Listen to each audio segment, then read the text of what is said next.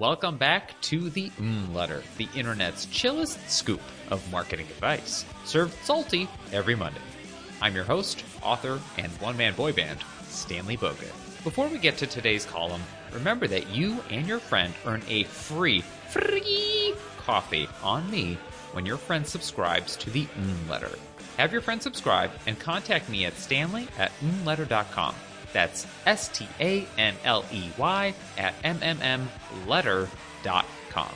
Remember, this is only available through the end of April. Get on it.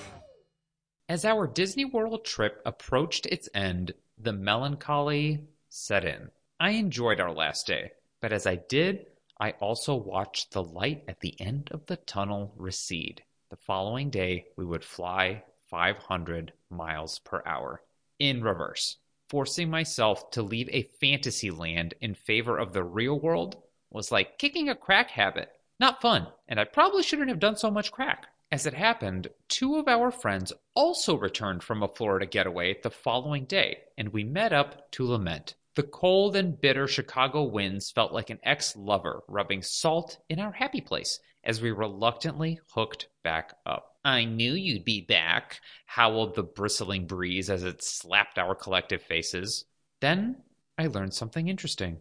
According to one of our pals, some avoid this calm down by planning 2 vacations in advance. As the first vacation ends, they touch down softly on a bed of future plans already made. Genius. And if we can do that for ourselves, why can't we do it for our customers? Not every product or service rewards customers immediately, and some services are painful until the customer ultimately benefits. Think Korean body scrubs. The people who perform this service rub what is effectively sandpaper across every part of your body, even some parts that biologists haven't discovered. The pain is excruciating. However, by the end, you feel a sense of rejuvenation, and you've shed 3 pounds of skin. Those benefits would have been nice to know before a small Korean man treated my private parts like his first woodshop project. If we have the opportunity to tease outcomes for customers, we must take it. Anticipation is proven to be more delightful than surprise, so we must build that anticipation for benefits that come in the future, especially when the interim is rough. From my personal experience, Trustpilot does this well.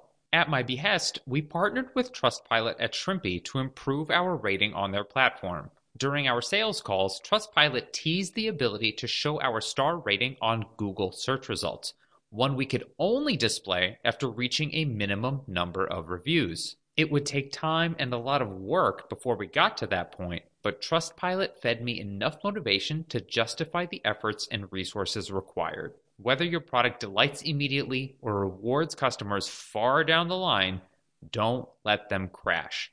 Tease the next trip, wrap it in Mickey ears, and then get to work. That wraps another whimsical episode of the Letter. Again, from now through April 30th, coffee is for closers. You and as many friends as you frickin' have can each earn a cup of coffee on me when they subscribe to the Letter and ping me at stanley@letter.com. How does it work? Subscriptions equals coffees. No subscribees, no beanies. That's it. Capiche? Love you. Bye.